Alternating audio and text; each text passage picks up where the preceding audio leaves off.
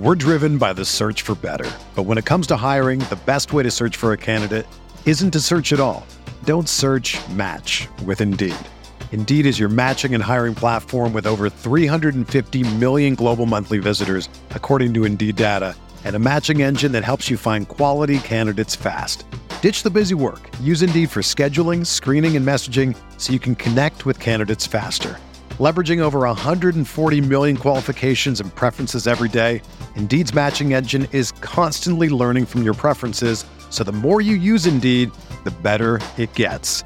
Join more than 3.5 million businesses worldwide that use Indeed to hire great talent fast. And listeners of this show will get a $75 sponsored job credit to get your jobs more visibility at Indeed.com/Blue Wire.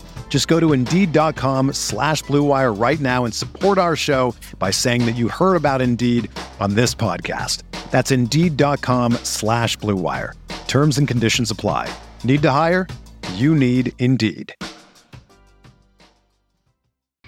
What's up, RotoViz listeners? It's Colin Kelly here, executive producer of RotoViz Radio and one of the co-hosts of the RotoViz Overtime podcast. I just wanted to drop by and say thank you, as always, for listening in to another RotoViz Radio production. As a loyal podcast listener, you can save yourself 10% off a RotoViz NFL pass right now at rotoviz.com/podcast or by simply adding the code RVRadio2021 at checkout. That'll get you access to all of the content and tools on the RotoViz website, the best tools and content in the business for the best listeners in the business. As always, we do appreciate you listening to each and every show, and if you do have 5, 10, 15 seconds to spare, please drop a rating for today's show on your favorite podcast app. It is much appreciated. With all that said, thank you once again for tuning in. I hope you have a great day. Now let's get back to the show. We're talking Chris Carson and the running back dead zone on RotoViz Radio. What's up, RotoViz?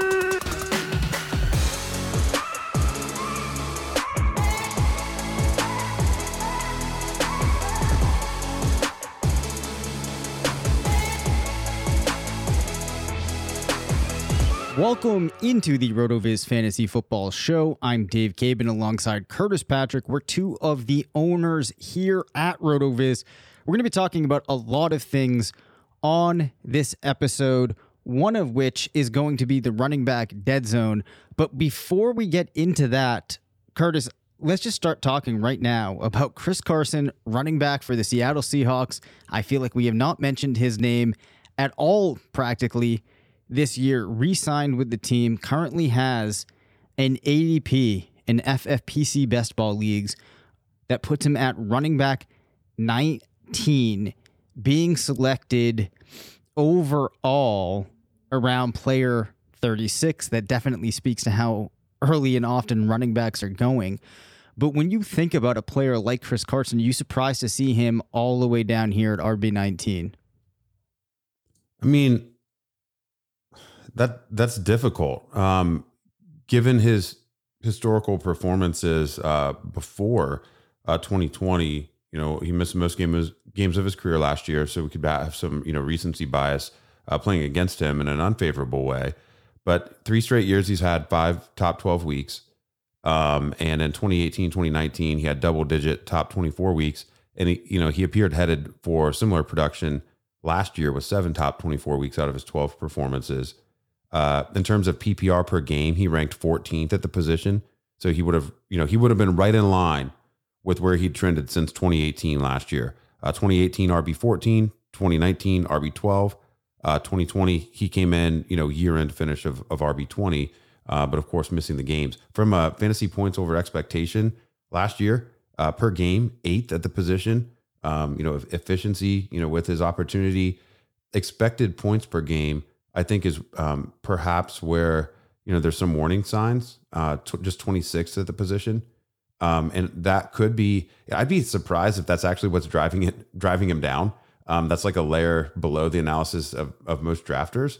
But perhaps people are looking at the situation and those expected points per game are in some way, I guess factoring into their opinion on Carson. It's probably more so the injury history and the fact that Carson himself plus the team have been talking, a lot about Rashad Penny, but Penny's ADP is still severely depressed.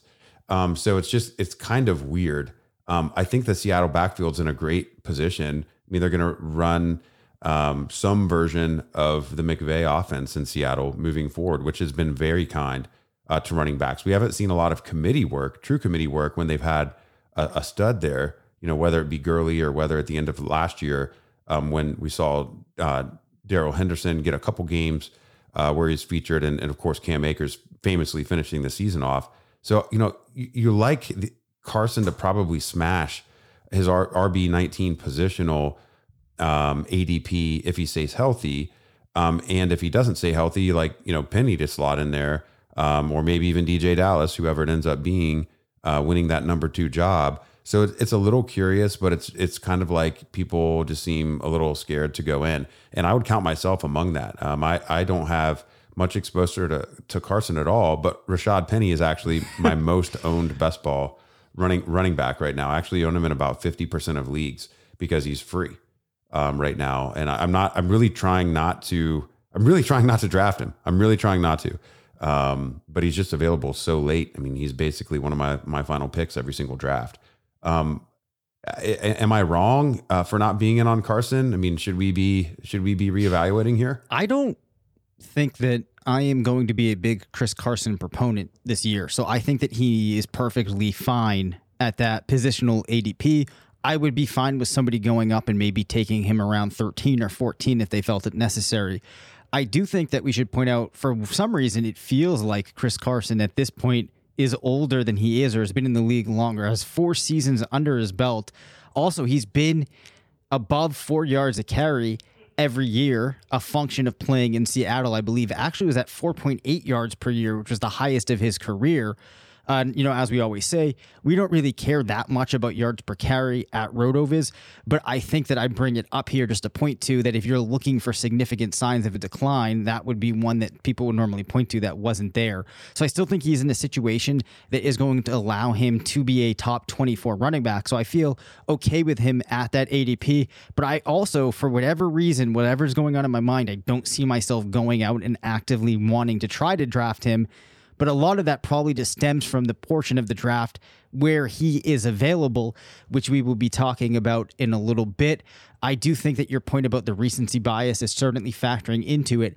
The one thing that might be layering into people's analysis that I would say makes sense is the fact that if you start looking at the list of running backs in that range, Chris Carson isn't the one that I'm looking at where I go, okay, that guy's going to win the league for me. Like we've talked about J.K. Dobbins being a player that we don't really like that much. His ADP has started to slip a little bit. It's now down to running back 17, but I could see how maybe you could make a case, or you could feel like the chances that somehow Dobbins has this breakout season are greater than they are with Carson. And I should say I have done my Baltimore projection, and Dobbins scores a little bit better than I was expecting him to. So that might be something we talk about at some point.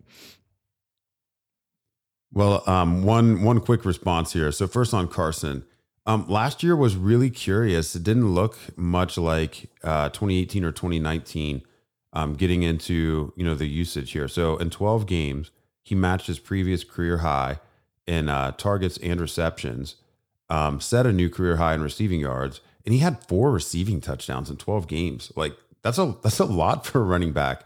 And his carries per game, his attempts per game were way down, just about 12 rushing attempts per game. And I realized he left some games early, some things like that. But then even his,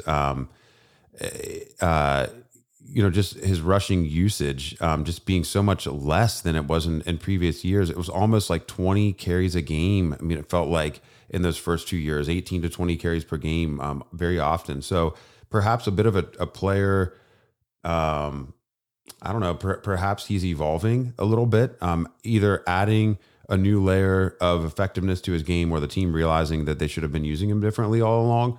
But I do think in this new offense, they're going to pass to the back more. And so I can certainly see myself regretting not being in on Carson in this range. This is not a range where I've typically targeted running backs. I really, we'll probably get into this as a function of the title of this show. And I think we'll be doing a lot of best ball content this month naturally, because it's the kind of the most popular format in June, it seems like. And I just think that those round 1 and 2 backs, and then the backs much later tend to tickle my fancy, if you will, a little bit more than backs in the range where Carson is today. Perfectly fair. So another player that I kind of want to consider in this context is Cole Beasley. And I think people forget what Cole Beasley did last year for Buffalo in that offense that, as I talked about last episode, I feel very good is going to be passing a lot. You had a player that finished 31 in PPR per game, was 31 in expected points per game, now has an ADP of wide receiver 57. I have done the projection for Buffalo. John Brown is out. Emmanuel Sanders is in. I don't have a target share for Beasley quite as high as I did last year. He saw 107 total targets throughout the season. Using a 16-game season, I have him around 98. So not a substantial drop-off this year, considering what I just said in the context of him going at wide receiver 57. That's too low, right? Like, he should be going before then. Oh, yeah. Yeah, I mean, it's actually quite shocking. Cole Beasley, I mean, let's update him here and just run him down real quick in the RotoViz NFL Stat Explorer. For something like this, it's really fun to just pull up the 5-year fantasy summary. And I'm reloading it. It was still stuck with Chris Carson there. For those of you unaware, this is lightning fast. Curtis lives out in the middle of nowhere, so his internet is not the fastest. Yeah, I'm still. Dave is actually speaking with a version of myself that's still only 36 years old. It's weird. Like there's a that's finally making it through the airwaves. Okay, so Beasley's finished in the top 44 of positional fantasy production 3 years in a row, and he's been a top 36 receiver the last 2 years. 184 PPR in 2019, 207 PPR in 2020. 15 games in each of those seasons. He's played at least 15 games in 5 straight years. Looking at that in the summary, it would be shocking if he doesn't obliterate wide receiver 57 ADP. So, I don't know if we should count on, with the team bringing in Emmanuel Sanders a year after they missed on him in free agency. They've been chasing him for a couple of years, actually. I think they do have plans for Sanders, and I could see, at age 34, maybe him complicating some things for Beasley out of the slot rather than overtaking Gabriel Davis on the outside. So we'll have to see that play out. But then, last episode we talked about Buffalo's 4 wide receiver personnel usage. Yep. And, perhaps they're just looking to really solidify that and make that, another wrinkle of their offense and up those numbers. So, Beasley's kind of a smash. He's a smash at his current ADP, especially, in your Josh Allen stacks where, you can't afford to stack Allen and Diggs, or, it doesn't work at ADP. It's just so locked in there in the first, 4 to 5 rounds of where you can get players. And, there's a lot more flexibility to get your quarterback in those middle rounds and then, get a secondary or tertiary pass catching target later on in drafts. Rather than, forcing it early. And then, so you have Beasley coming out of the slot, a role that I'm okay with players aging in. He's definitely been in the league for a while now, started his rookie year in 2012. One thing that I would be more okay with people saying that they want to fade Beasley as a result of them expecting Gabriel Davis to take a big step forward than the fact that Emmanuel Sanders is arriving. Because as I mentioned, you can't forget that you had John Brown there last year, who was getting used. You also had Davis, but it's offset by, as you mentioned, the 4 wide receiver sets and the amount of time that the team passes. So I felt obligated to bring up Cole Beasley because I feel like he's a player going on the cheap that I want to make sure our listeners do not forget about. Yeah, and you don't want to I'm talking over the drop. I just murdered it, Dave. But last thing on Beasley, you really don't want to overlook a player like this. You don't want to miscast him, I guess, in your best ball depth charts, especially. He had an 11.3 best ball win rate in FFPC last year.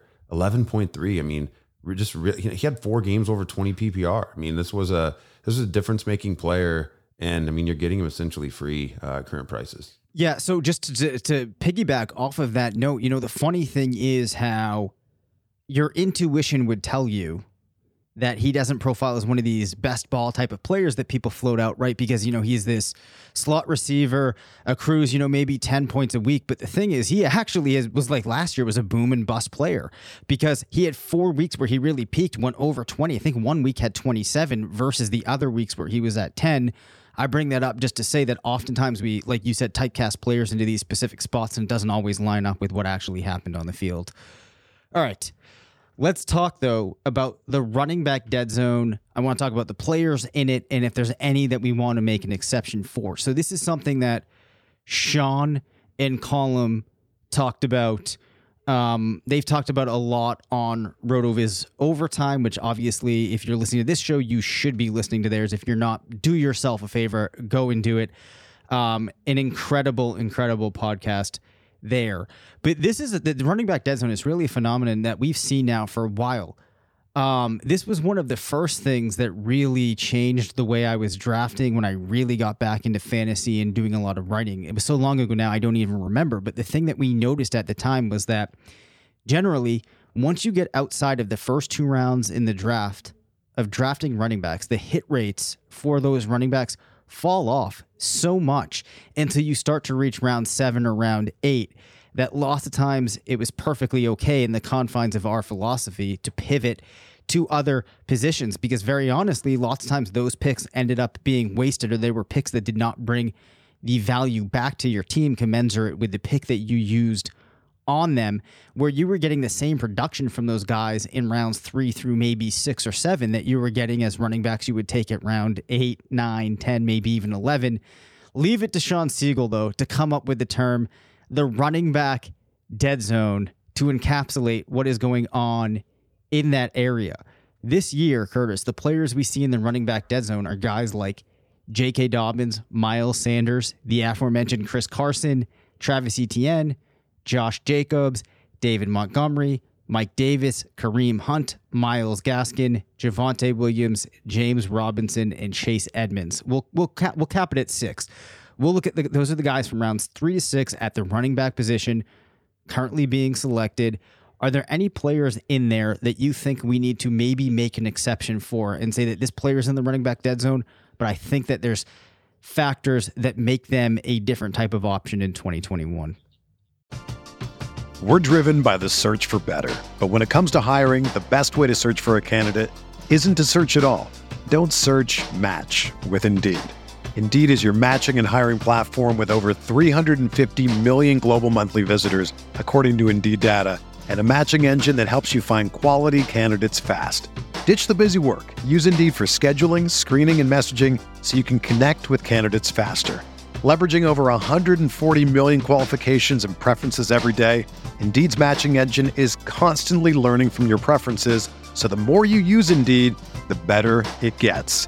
Join more than 3.5 million businesses worldwide that use Indeed to hire great talent fast. And listeners of this show will get a $75 sponsored job credit to get your jobs more visibility at Indeed.com/Blue Wire. Just go to Indeed.com/Blue Wire right now and support our show by saying that you heard about Indeed on this podcast. That's Indeed.com/Blue Wire. Terms and conditions apply. Need to hire? You need Indeed. Hey everyone, before we get started, I just want to take a moment to tell you about Blue Wire Hustle, a brand new program where you can host your own podcast here at Blue Wire. Hustle was created to give everyone the opportunity to take your podcast to the next level, or if you want to host a podcast and just don't know where to start, Hustle is the perfect place for you. As part of the program, you'll receive personal cover art, Q&As with Blue Wire's top podcasters, access to the community Discord, an e-learning course full of tips and tricks, and on top of all of that, will help get your show pushed to Apple, Spotify, Google, Stitcher, and all other listening platforms. And the best part is, you can get all this for only $15 a month, the same rate as any other hosting site would charge you just for the initial setup. So whether you're starting from scratch or you have an existing show that you're wanting to grow, Hustle is an open door to leveling up your sports podcasting experience. Acceptance into the program is limited, so get your application in today. To apply, go to bwhustle.com/join. Check out the description box in this episode for more information, but that's bwhustle.com/join. Yeah, there's actually one. There's only one. When I really start thinking about this, well, we talked a little bit about Chris Carson. He's so. I will not fault drafting of Chris Carson in round 3. I don't really consider him to be an RB dead zone type of player after adding the receiving element to his game last year and knowing how the Seahawks run their offense, and his history of success.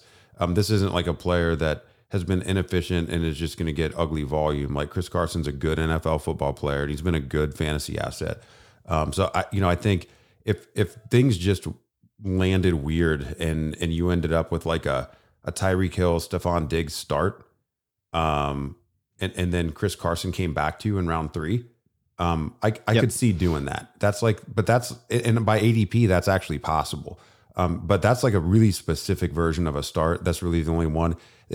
All the other backs that you mentioned, Etienne, Jacobs, Montgomery, Davis, Hunt, Gaskin, Javonte Williams, James Robinson, I really don't want anything to do with them at their ADPs. I'm hammering wide receivers throughout that range. But the final guy you mentioned, one of my, I actually think it was my biggest article last year, was must draft running backs for 2020.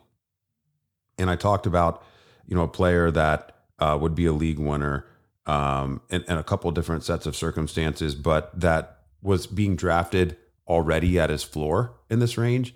And I think there's another player that fits that description. He's going around the same area that the player I mentioned last year was at this time. That player ended up rising into the 4th round by the time it was all said and done. Last year was Kareem Hunt. Now he's still there. I don't want anything to do with Kareem Hunt's 5th round ADP. Based off of what we saw in Cleveland at the end of last year. I think, it would really be threading the needle for last year to play out again in 2021. But Chase Edmonds at running back 27, I think it's kind of incredible that he's going this late. I wish he was going even later, but 3 career games with just 10 carries. 3 career games with 10 carries. And I mean, he's basically a league winner when he gets that type of usage. It's insane. And they bring in James Conner. James Conner is not going to be able to approximate Kenyon Drake's output from last year, either by health or by efficiency. And Drake leaves over 900 rushing yards, 10 rushing touchdowns, and like 250 plus touches on the table. Edmonds already gave us what he gave us last year at that RB26, RB27 output. He's being drafted there again, and we know his role is going to increase. So he's being drafted at his floor from last year, and we know he's going to be used more. And he only had 1 rushing touchdown on 97 rushing attempts last year. I'll take the under on 11 Kyler Murray rushing touchdowns this year. I'll take the under on 10 James Conner rushing touchdowns this year. So I think even just by touchdown regression and touchdown rushing touchdown market share, Chase Edmonds can make up some ground. I've already made the case for the raw volume increases. I don't know if he'll be my number 1 must draft running back for 2021. We'll have to see how that shakes out in the article. Plan on releasing that either this weekend or first of next week. Something that we can talk about a little bit on the show here in an upcoming episode. But he is a player that I really want to be overweight on, really probably until he gets into I think until as long as he stays below the 3rd round. I just love so many of the receivers in the 3rd round. I can't really see myself chasing him up the board that much further. But once you get into the 5th round a little bit, okay, Julio's in the 5th round. I think it's fair ADP for him. But we've talked about what Tennessee looks like. I actually like Cooper Kupp better than Robert Woods at the end of the 5th round / 6th round versus Woods going in the early 5th. Jamar Chase as a rookie, really can't advocate for taking a rookie wide receiver that early as much as I love the prospect. Deontay Johnson's part of a really crowded Pittsburgh situation, and I would argue that drafting Chase Claypool or Juju at their relatively depressed ADPs compared to Deontay are better investments. And Adam Thielen's a player on the decline in Minnesota. So I could really be comfortable chasing Edmonds up over top of really most of those players that I just mentioned. So I could see going 4 wide receivers to start, with Chase Edmonds being my RB1, and some really interesting builds if I drew like a really late draft pick in a big tournament. Not even best ball, but just like a big like FFPC main event. That would be a brainstorm start there. Or, kind of going with one elite RB, but then just, gobbling up Edmonds as long as he stays in the 6th round. You're able to sandwich in 4 wide receivers or 3 wide receivers and an elite tight end between your RB1 and your RB2. So that's a specific case I'll lay out for Edmonds. There's one other back that I like in the 7th round, but that's outside the criteria for this episode, Dave. So what do you think about Edmonds? And are there any players that you like in the quote unquote dead zone that I should be considering? Well, the first thing I'll say is you just made a tremendous case for Chase Edmonds. I think that when I first started looking at this board here, there were 3 players that I felt like I could try to make a case for. Edmonds was one of them.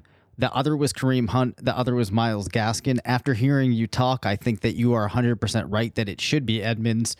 I don't even need to go any further on that, other than to say that I feel like people don't realize how good of a season Kenyon Drake had last year in the context of Edmonds going in and taking over that role. So I'm glad that you brought that up. If you're an aspiring fantasy writer or an established fantasy writer, I don't care what. I do not want you titling articles this year chasing Edmonds or anything like that. Please don't do that.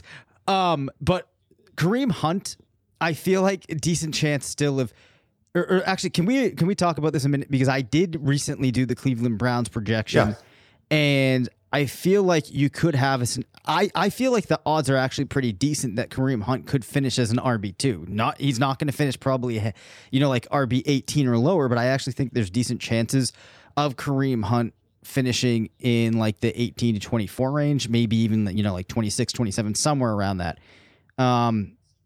Real quick, is that a flawed line of thinking? Or like, are you at the point where you're like, nah, he doesn't really have any chances of finishing as an RB2? No, I think he could. But I would only want him. So this is where we start drawing the line in differences between best ball and redraft strategies. Like, I mean, in redraft in particular, Chase Edmonds is really undervalued right now. And I think, relatively speaking, Kareem Hunt's probably overvalued. I think he could finish as an RB2, but it's going to be really hard to pick your spots. And so for those reasons, I would prefer Kareem Hunt.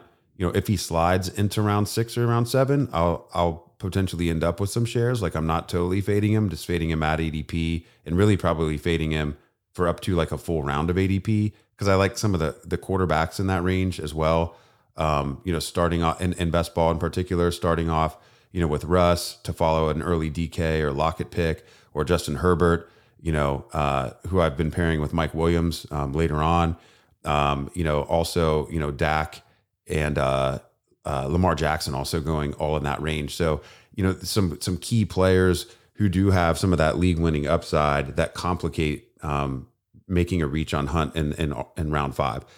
So yeah, that's the specific take. Like, I just wish he was outside the top 72 players, kind of where he was at this time last year. It would make me a lot more comfortable. Yeah, and this is where you also get into an interesting thing, which is one of the things that we always struggle about when we're thinking about ways to present information to our users. Because when I'm going through and doing a projection, lots of times a player is going to land in a zone where you're saying, all right, like if everything went as you would expect, every player is reasonably healthy, there aren't teams that all of a sudden completely fall off the face of the earth, or like their quarterback doesn't get hurt like Dak Prescott and change the scenarios for his entire team.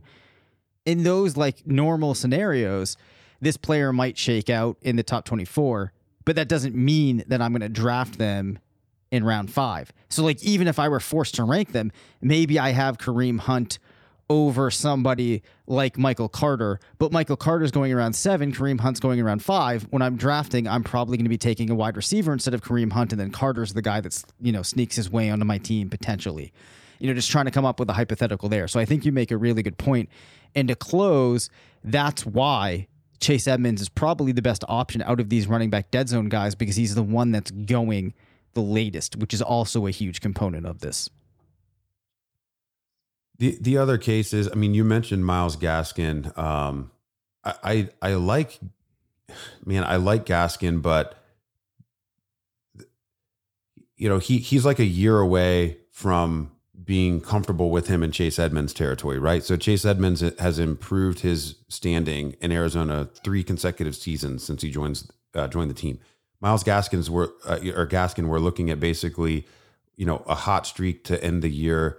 He opened a little bit surprising, had the injury, hot streak to end the year, RB10 for a stretch. And, time will tell if the team will actually trust him, or if his stature can withstand, an entire season. We have one season sample size, and it couldn't last year. And so that's where I'm a little hesitant, even though the team didn't add a lot, which is the same thing I'm saying about Arizona, who's also going basically a full round earlier. And he's going in a range, with Lamar Jackson, with Dak Prescott, with Cooper Kupp, some of those other players that I've mentioned. And then Mike Davis for Atlanta. I think with Julio being jettisoned, I won't personally own any Mike Davis. I'm a little bit more on the side of thinking that the Panthers realized that Curtis Samuel deserved all those short receptions they were giving to Mike Davis. And you saw the team transition away from what they were doing in those first couple games. He filled in for CMC in 2020. I just don't think he can do what he showed us in Carolina over the course of a full season. And Arthur Smith has already been kind of hedging a little bit on how he'll deploy the running backs there. Even though Davis is, a bigger player, he's fully acknowledging that there's no Derrick Henry in town, and, they might have to carve things up a little bit differently.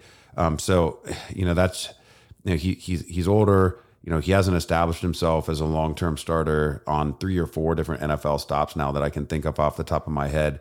There's just not a lot of reason to be excited about spending this type of draft capital on him. Again, round 7, cool. I'd probably be in and it's just a function of the dead zone exists, not necessarily because these backs aren't talented. It's just because, over the data sets that we have and the long storied history of wide receivers outperforming running backs in this range, because you're getting like team wide receiver 1s or high-end wide receiver 2s from the most efficient and explosive offenses in the NFL in these areas. And that's just much more projectable and sustainable week to week, season to season.